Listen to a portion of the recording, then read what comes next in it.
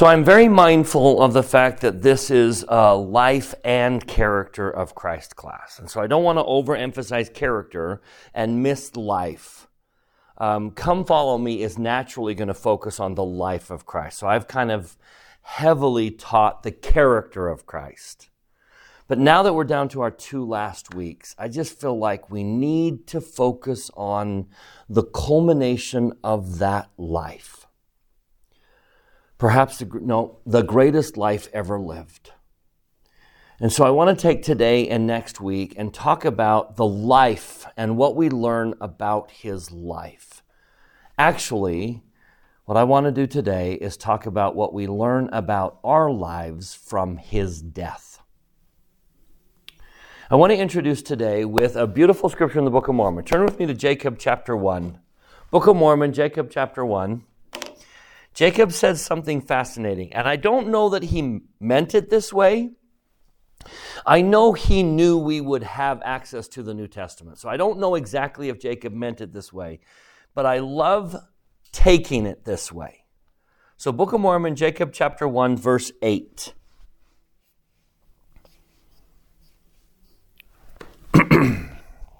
Wherefore we would to God that we could persuade all men not to rebel against God, to provoke him to anger, but all men should believe in Christ and view his death.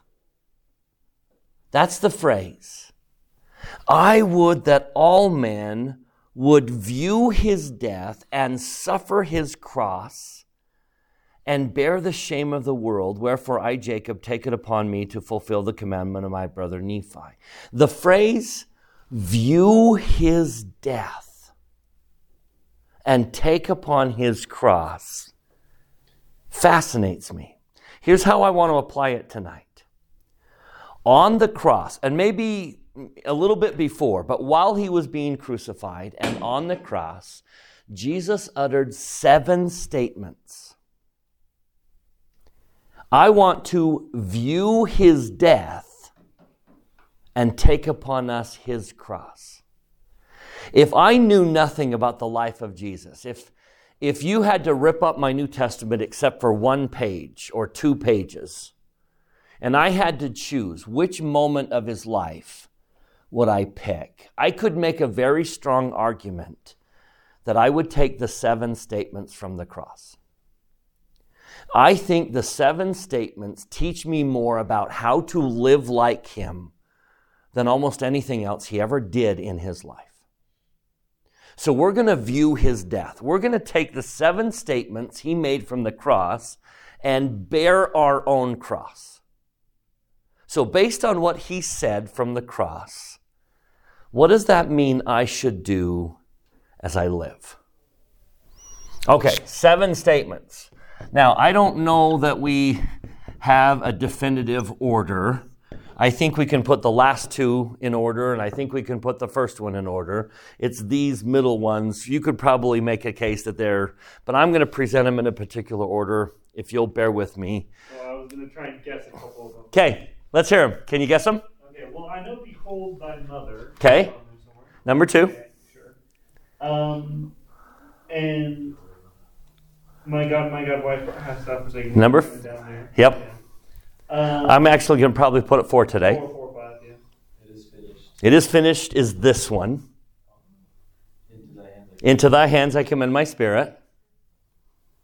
Forgive them, for they know not what they do. That's this one. And So, Father, forgive them, for they know not what they do. Son, behold thy mother. Son, behold thy, or mother, behold thy son. This day shalt thou be with me in paradise. I thirst. Eloi, Eloi, lama sabachthani. My God, why hast thou forsaken me? It is finished, and into thy hands I commend my spirit. Okay, so let's start with them. Now, Matthew and Mark say the same one. We need 3 in Luke, 3 in John, and 1 in both Matthew and Mark. Now, I'm going to add an 8th one. And I'm going to add something he didn't say. I think it's significant there's something he didn't say from the cross. Okay, so let's start. So turn to Luke 22, John 19 and Matthew 27. Sorry, Luke 23. I don't know. Do you want to watch them? Do you want to see them? Yeah. Is it helpful to you if I show them? Yeah. Okay. What chapter? Luke 23. Let me pull them all up. Let me get mine ready to go. I'm going to do... Okay, so everyone turn to Luke 23, and then grab another window and do John 19, and then a third window, and do Matthew. Oh, not Book of Mormon, New Testament, Matthew 27. Okay. And just, I don't know if you've ever, do you do tags in your scriptures? Yes. This is a fabulous thing to tag. So, for example, let me just show you another page. Here's what I do. So I have a tag, and the way you get to your tags is you go back to the library. You go back to, come on, you go home. And then you do tags. And I have a tag that says, Christ.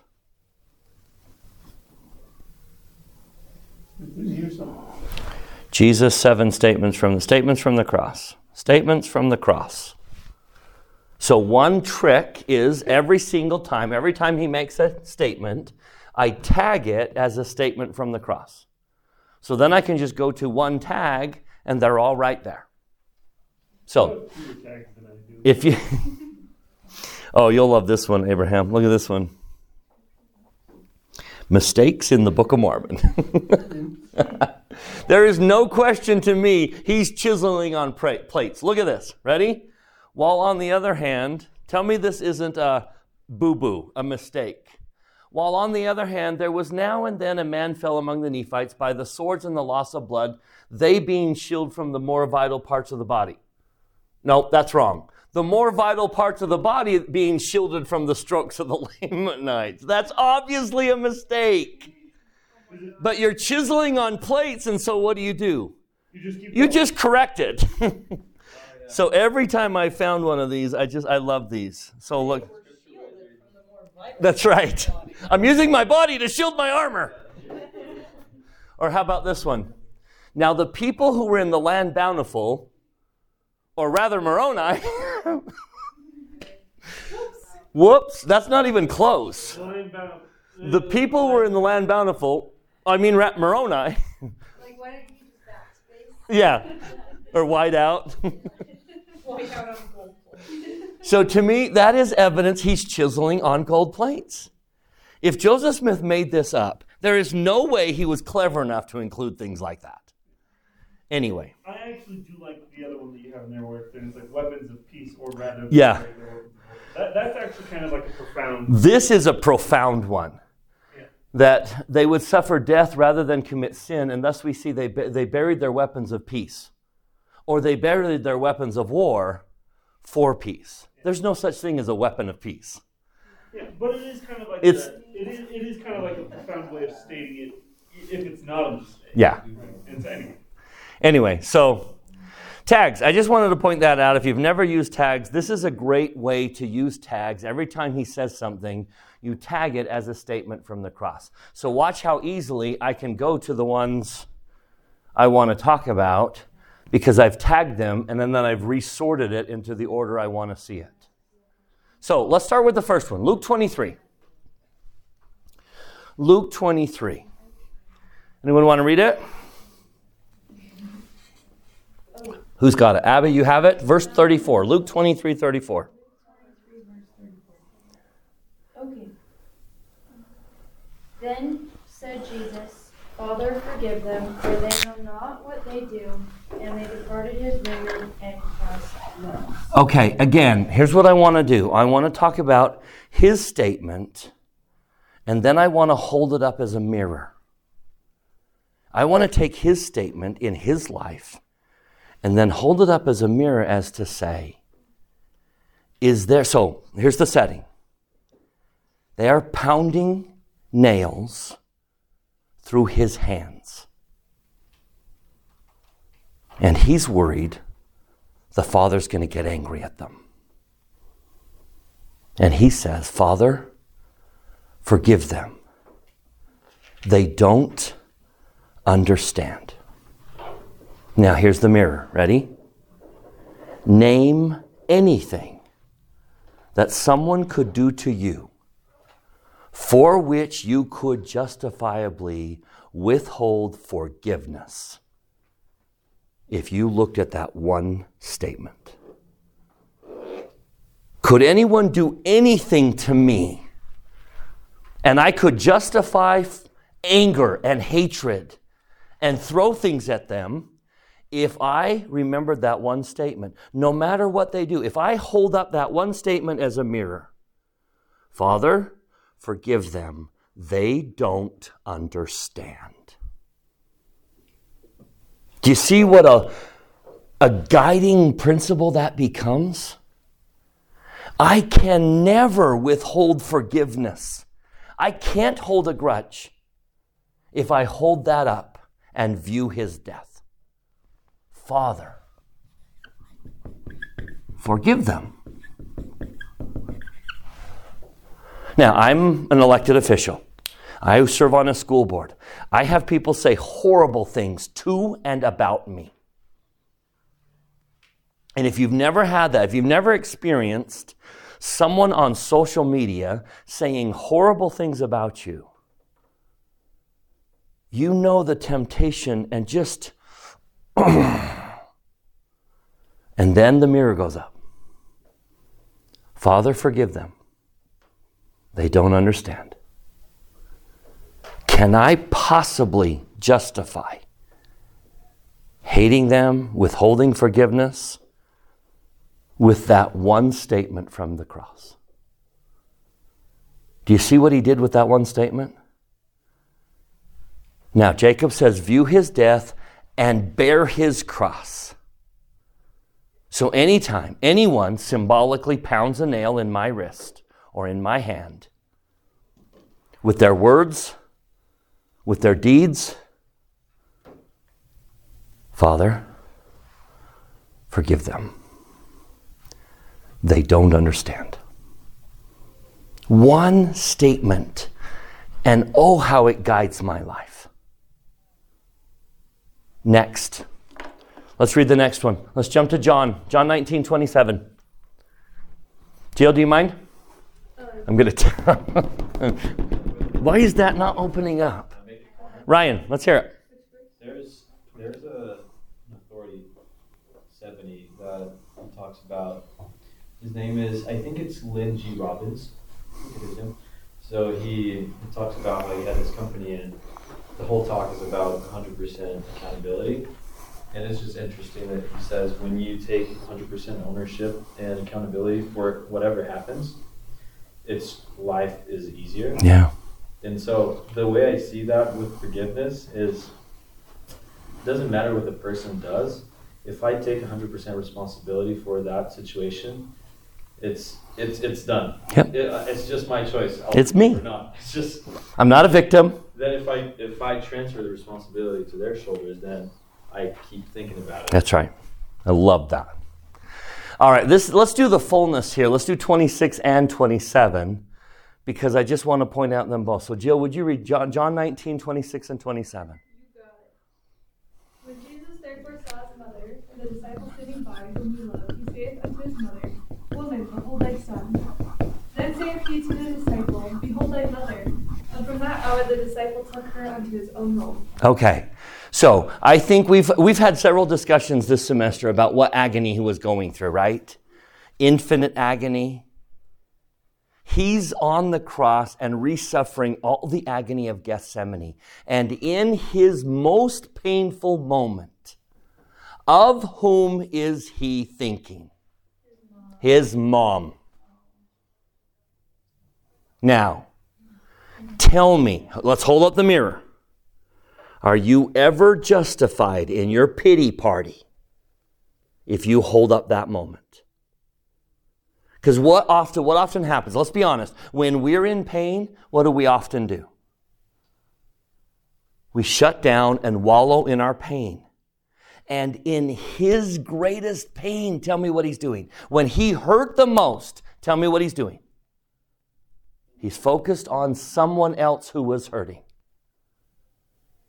Now there is a standard for my life. What if I were that kind of person? What if I were that kind of person that in my greatest pain, I was focused on someone else? Do you see what he taught us in one statement from the cross, Rachel? I find it interesting that you said that because I think oftentimes, like we're so focused on ourselves that we don't notice that, there's other people suffering. And especially if we're in that stage of, thinking of wanting to forgive them or not. Like some people, chose not to forgive and then they chose, to do vengeance instead, like revenge. But the thing is that they're not thinking of people, their family members, or their loved ones around them that could be affected through that decision as well. So it's interesting, I think. Yep. Do you see that mirror? I mean, he just said one simple thing from the cross, and that guides my life. Abby. So, what is he saying in this? He's saying, what's he saying about his mom? I won't be here anymore to take care of you, and that stresses me out. I can't look after you anymore. John, would you look out for her? And Mom, I know you're going to be in pain that I'm not going to be around anymore. To have a son. Could you consider John your son? Would you pretend that John is your son so that you have someone to love and care for?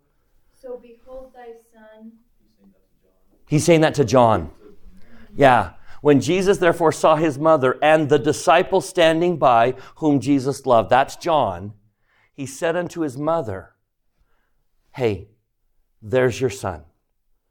Love him. When I'm not here, take care of him. That will give you someone to care for. Because what do moms love to do?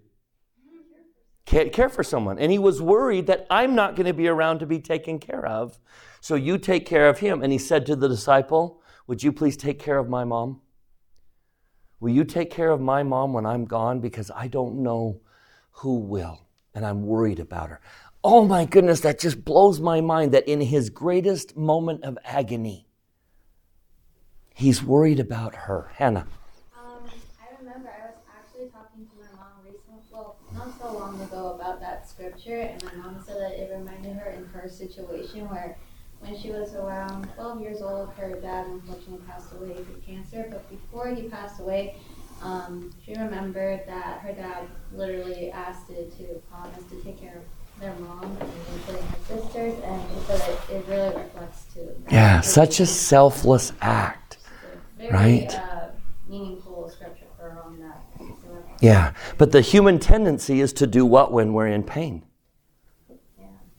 Focus on me. Sabrina, were you going to say something? I really like that whenever in the scriptures anybody, or because Jesus refers to a lot of women as woman, which nowadays sounds kind of derogatory, but at that time it was kind of like saying my lady, which I really like. Yeah. And notice it's capitalized. The woman taken in adultery, the woman taken, no. The woman with the issue of blood. Remember what he says to her? Daughter, capitalized. When in the scriptures is a word capitalized that doesn't begin a sentence? When it's divine. Notice what he did? Now, when he's speaking to him, behold thy mother, it's not. But to her, he said, capital, woman. That was a tender term. Now, let me give you an earthly example from him. Given this is the standard, that in his agony, he's focused on others, let me give you one of the most haunting stories that ever occurred in the New Testament. It haunts me. Turn with me to Luke chapter 13. I'm going to pull this one up in the PDF form so we can blow it up. Luke chapter 19. This is Zacchaeus. Now, everyone has a Zacchaeus in their life. The odd one, the weird one, the one that smells, that talks funny, that comes from a different place. Everyone grew up with a Zacchaeus. And as adults, we have Zacchaeuses. If they were in elementary, they were probably wearing the creeper full zip-up. There you go. I don't want anyone to notice me, right? So here's Zacchaeus. Now he has 3 strikes against him. Behold, there was a man named Zacchaeus, which was, number 1, chief among the publicans. So he collects taxes. How do the Jews feel about the Romans in general and anyone who collects taxes? This is a Jew that works for the government. They works for Rome. Hated, right? And he's Right. So how do tax collectors get their money?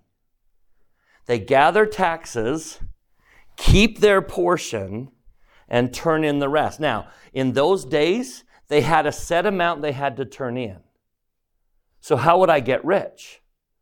The assumption is that he took in more than he should, paid what he had, and kept the rest. Now, I don't believe that's the case, but that's the assumption, right? So he's a tax collector who's rich. And then He's short. he's little. Now, all he wants is to see Jesus. I just want to see Jesus. Can I just see Jesus? That's not hard. I've been told my whole life. I know to go to the back. I'm very sensitive to people behind me because I don't want to block your way. So why can't he see Jesus if he's little? Because they're not letting him in. They are not letting him in. Okay, I got to do this. I can't resist. In the temple, we have sacred symbols, and one of those symbols is the symbol of the compass. When I say compass, you probably think this. Right? Isn't that what you think when I say compass? But think about the symbol that's on you. It's not this. It's this. That's the symbol of the compass. Right? What do these do? They draw circles. How do you draw a circle with a compass? You make a point and then draw a circle around it. The symbol of the compass is suggesting everywhere there's a circle, it's pointing to something. Those of you who've been to the temple, think of the time we make a circle. Baptismal font. There's one you don't know about, so hold on for a second. In the endowment, we make a circle. Now think about what the circle is pointing to. When we gather into a circle, what would be the center point of that circle? An altar, which is Jesus. And then what do we put on that altar? Broken people. We form a circle to put broken people where? On Jesus. We form a circle to put broken people on Jesus. Right? Isn't that what membership in the church is all about? The circle of the church is to put broken people on Jesus. And yet, where were they putting Zacchaeus? Outside the circle. If he can't see Jesus because he's little, where were they putting Jesus? The same place we often put broken people. We take broken people and put them where? Outside our circle. Now listen to what Jesus says. This haunts me. It haunts me. Jesus came in and, give me the verbs. Jesus, what's the first verb? Looked. He looked and saw. He looked and saw. Telling you what? Well, tell me what. Tell me what you know about Christ. He's looking for people in pain. He's looking. He sees them. And where do we put them? Outside the circle. Is that it's kind of human to ignore something you don't like. Very much so. Divine to attend to it. You got it. So listen to what he says. He looked and saw and said to Zacchaeus, make haste and come down, for today I must. Why must? Why did he say, I must abide with you, Zacchaeus? Why does he say, I must? Because they didn't. I must do it because no one else is. I hate to say it. Forgive me for being a little bold. I would like to think that if Jesus came anywhere this institute, he'd probably whisper, I'd love to be with you guys. I'd love to come into your institute class, but I can't. Because why? I gotta go find that person right there. Because none of you did. So I will. What kind of God is he? And if we want to follow him and be the kind of person he is, what must we do? What must we do? We must look and see them. Jesus, in his agony, saw a mother in pain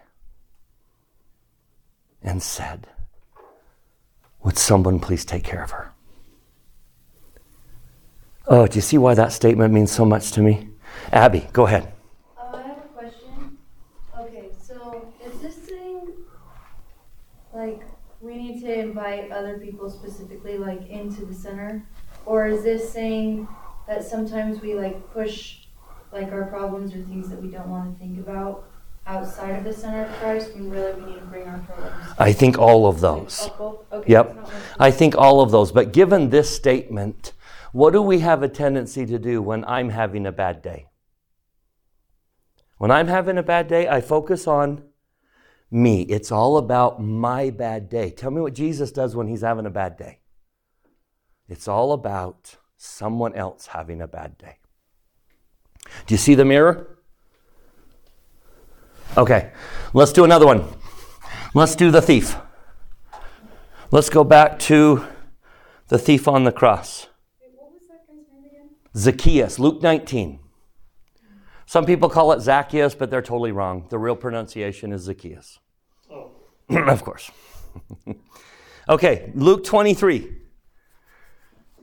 Son, behold thy mother is number 2. Number 3, Luke 23, verse 43. Who wants to read it? Luke 23, 43. Raise your hand when you get there. Read it, Abby. And Jesus said unto him, verily I say unto thee, Okay, you know what? Let's read it more. How about go back to 39. How about 39 through 43?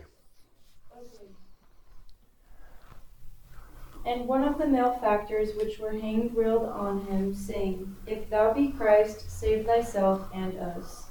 But the other answering rebuked him, saying, Dost not thou fear God, seeing thou art in the same condemnation? And we indeed justly, for we receive the due reward of our deeds. But this man hath done nothing amiss. And he said unto Jesus, Lord, remember when thou comest into thy kingdom. And Jesus said unto him, Verily I say unto thee, today shalt thou be with me in paradise. Kind of like the last one.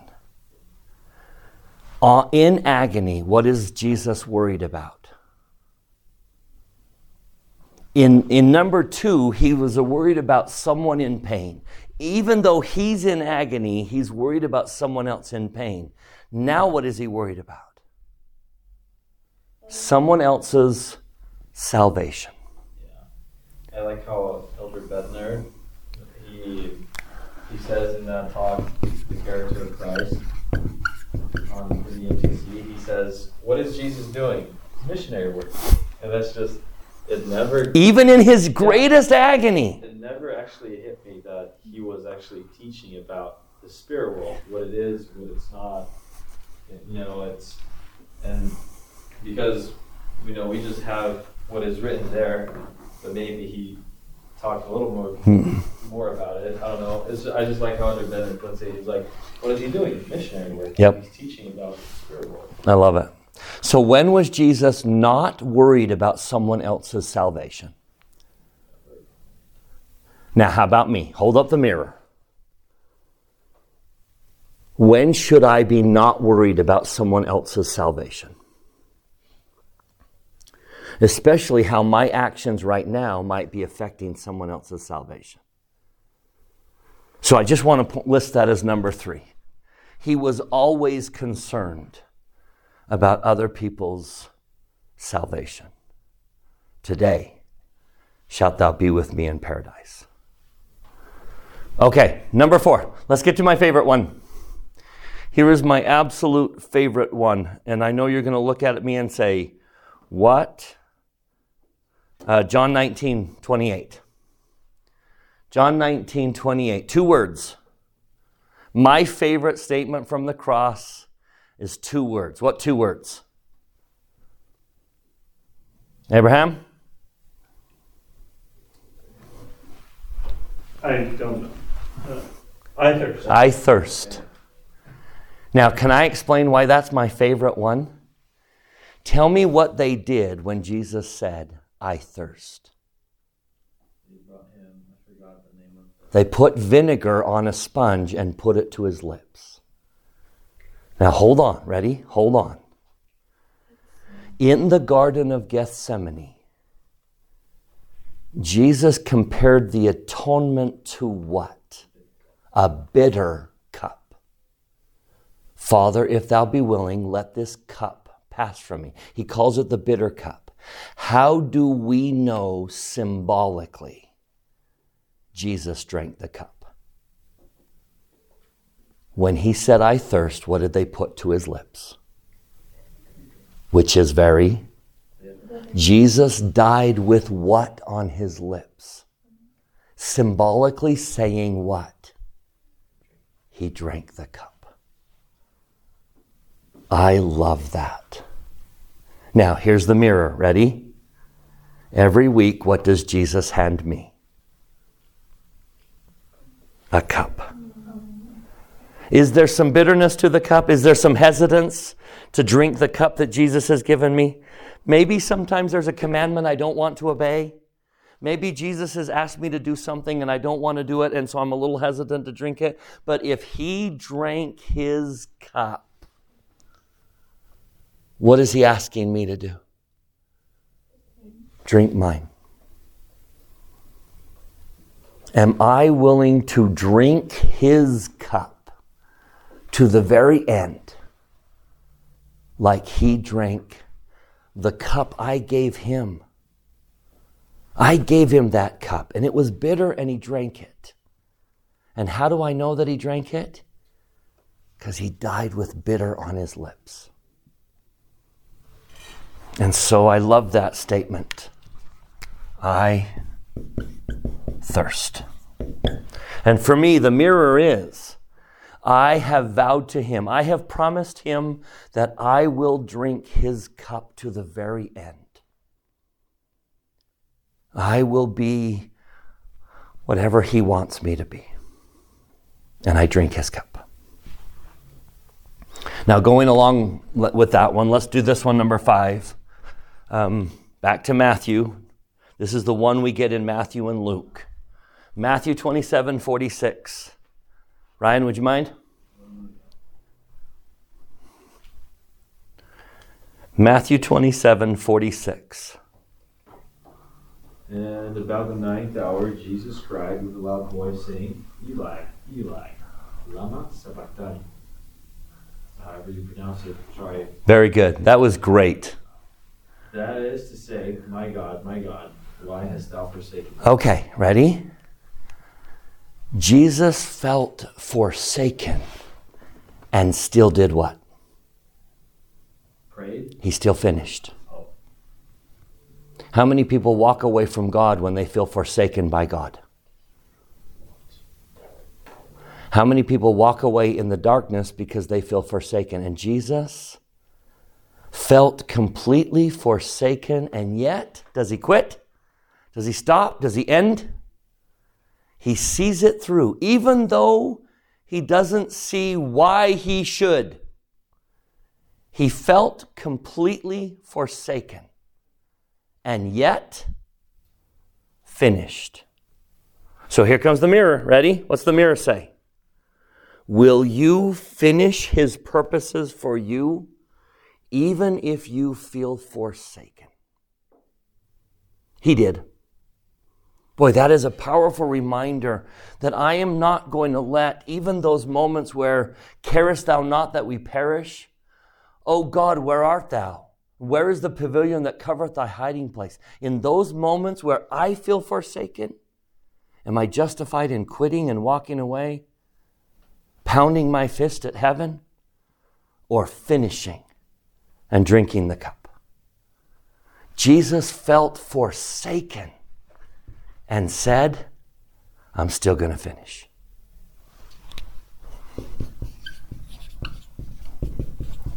Do you see that as a mirror? Do you see how that becomes a guiding mirror? All right, number 6. Can I share something? Ryan. I hate to go into kind of Uncle Rico mode, but like in my mission, let me see. So we were teaching at a school campus.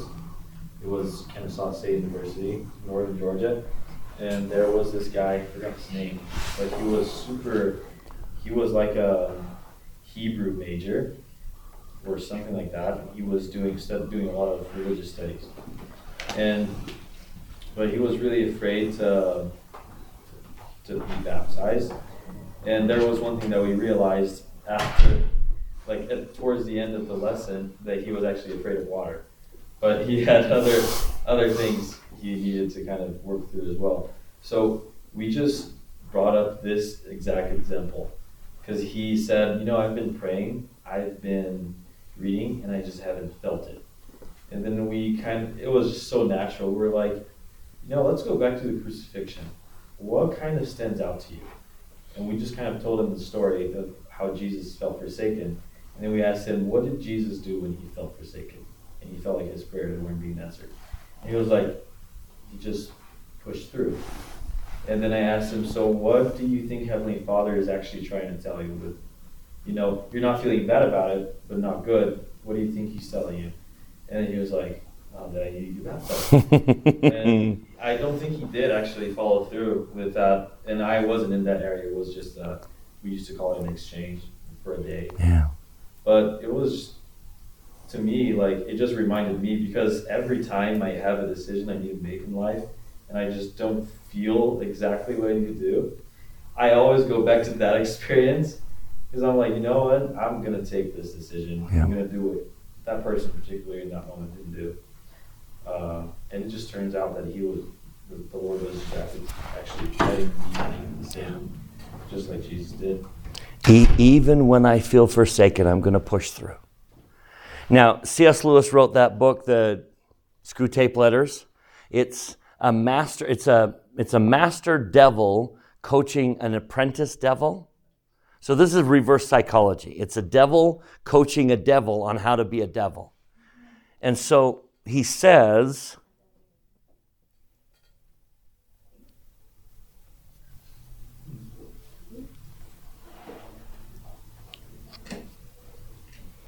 here it is. So the master devil says to the apprentice devil, our cause, meaning the cause of evil, our cause is never more in danger than when a human, no more desiring but still intending to do God's will, looks upon a universe from which every trace of him seems to have vanished, asks why he has been forsaken, and yet still obeys. That's Jesus. God completely abandoned him. And he still went forward. There's the mirror. There's the mirror. Rachel? I remember that there was this one teacher that was teaching about this actual before Jesus died and how God abandoned him. My teacher, I don't remember who it was or how long this was ago, but that I still remember it to this day because it impacts me still. But that they basically put it as that possibly the way they see it is that God abandoning Jesus at that moment was to not only, it was to help Jesus to understand what it feels like for God to be abandoned them, even for a second. Because, there are times where, in our life that we, disobey or we don't have the Spirit with us. And so it's not that God abandons us per se, but it's that we, distance ourselves from him. And so the way that my teacher put it was that, it was just for, a moment there, but it was for, for us to help us understand that Jesus went through that as well. Yep. And my teacher also put it in a way as, comparing it to spiritual death as well. Yeah. Having that separation. Complete abandonment from God, and yet he still marched forward. Yeah. Abby?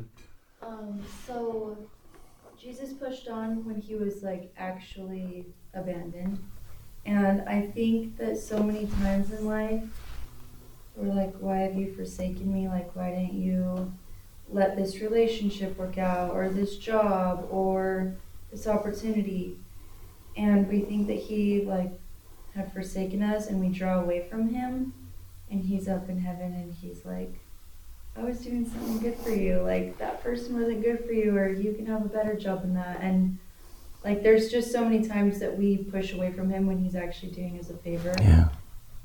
And I don't know. Good point. But I just think that we feel like he's left us when really he just has better plans. And but we, when he's not doing it our way, abandon him. We walk away. You're not doing it what I want. You're not doing it the way I want you to do it. So we walk away. And yet, the moment things didn't go for him, he still moved forward. That is to me one of the most inspiring, motivating moments in my life. Do you see why, if I were to just have one page of his life, his statements from the cross would be a tremendous guide on how to live? Let's do one statement he didn't make. This is significant, something he didn't say. How about Luke 23? Let's turn back to Luke 23. I need someone to read 35 through 37. Abby, do you mind? 35 through 37. And the people stood beholding, and the rulers also with them desired him. Derided him. Derided They're him. mocking him. They're ridiculing him. They derided him.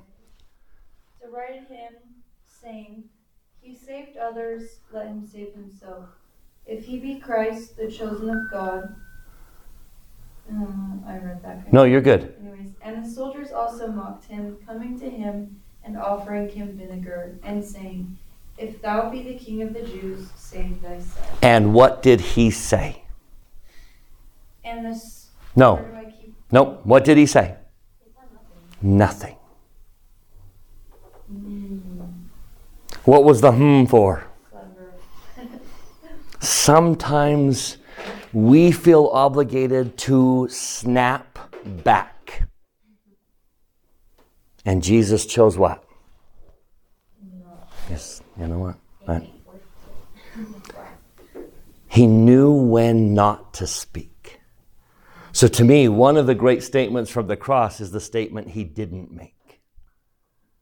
Let's do the last two. All right, number 6. Let's get to John 19. John 19, verse 30. This is the best thing. Just the greatest of all pain came to an end. The greatest of all pain came to an end, which means what? This statement not only meant his pain was over, but this statement is a promise that no pain we suffer will go on forever. If his pain ended, then what can you rest assured will also happen? Yours will too. There is no pain you suffer that will continue because his ended. When Jesus said, "It is finished," it was one of the greatest glorious announcements of all of eternity. Because your pain ends, because his pain ended, yours will end. Because he said it is finished, you will say it is finished. Someone turn to Revelation 21:4 really quickly. Let's just read this one. Abraham, you got it. Abraham, Revelation 21:4. This is the promise. Because he said it is finished. And God shall wipe away all tears from their eyes, and there shall be no more death, neither sorrow nor crying, neither shall there be any more pain, for the former things are passed away. It is finished. What was that, Revelation? Revelation 21:4. Very pretty. Because his pain ended, yours will end. This was not just him saying it. It was a promise. Your pain will end. It is finished.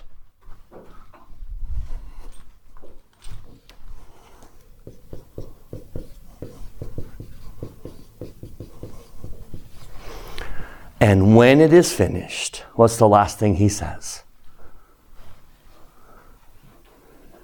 Into thy hands I commend my spirit. I want to live my life so that my life can commend my spirit into his hands. I want to end. I want the last thing to say. I want to say at the very end, Father, I'm coming. I want to say what Enos said. Let's turn to the book of Enos, the last verse of Enos. I want, like Jesus, like Enos. And again, Enos is an imperfect person. Jesus was perfect, but the rest of us are imperfect. It's not perfection that allows you to say this. It's effort. It's getting up when you fall. It's making another attempt. It's repenting and changing. It's moving forward. Then someday you can say, last verse of Enos. Who wants to read it? Ryan, it's another way of saying, Father, into thy hands I commend my spirit. I want to live my life so that I can say someday. And I soon go to the place of my rest, which is with my Redeemer. For I know that in him I shall rest. And I rejoice in the day when my mortal shall put on immortality, and shall stand before him. Then shall I see his face with pleasure, and he will say unto me, Come unto me, ye blessed. There is a place prepared for you in the dimensions of my Father. Again, you don't have to be perfect. No one is going to be perfect. But if you follow Christ, and you get up when you fall, and you repent, and you change, and you do it better next time, you can say, you will be able to say, Father, into thy hands I commend my spirit. I have not been perfect, but I am ready to come. Into thy hands I commend my spirit. Rachel. Sorry, I just want to ask again. It's because I'm writing while listening to about this class. But so what scripture was that? Enos 1. It's the last verse of Enos. I don't remember what verse it is, but it's Enos chapter 1, verse 27. Okay, so that's number 7. It is finished. Or it is finished, number 6. And then he says, into thy hands I commend. I think there's 2 M's. 2 M's? Commend. I also like the verse, I think it's in Matthew, or Luke, I don't remember. It's the parable of the talents. I just like that phrase. Well done. No good and faithful servant. Yeah. And here's the funny thing. One guy took 5 and brought 10. One guy took 2 and brought 4. Clearly, I didn't do what he did. I didn't do as much as he did. And yet the reward was well done, thou good and faithful servant. If I do my best with what I have, can I commend my spirit into his hands? Yes. I leave you with my testimony. I love him. I love him dearly. And the 7 statements he uttered from the cross are for me guideposts in my life.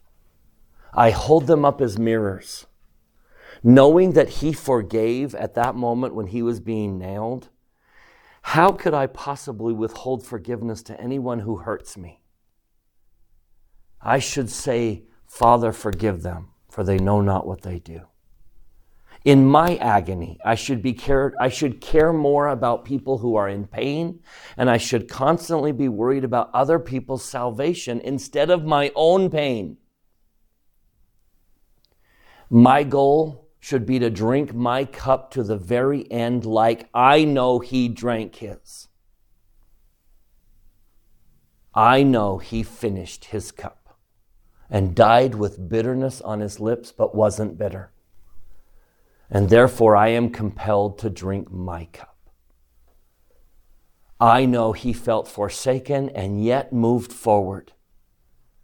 Therefore, in those moments where I feel forsaken, I am motivated to move forward.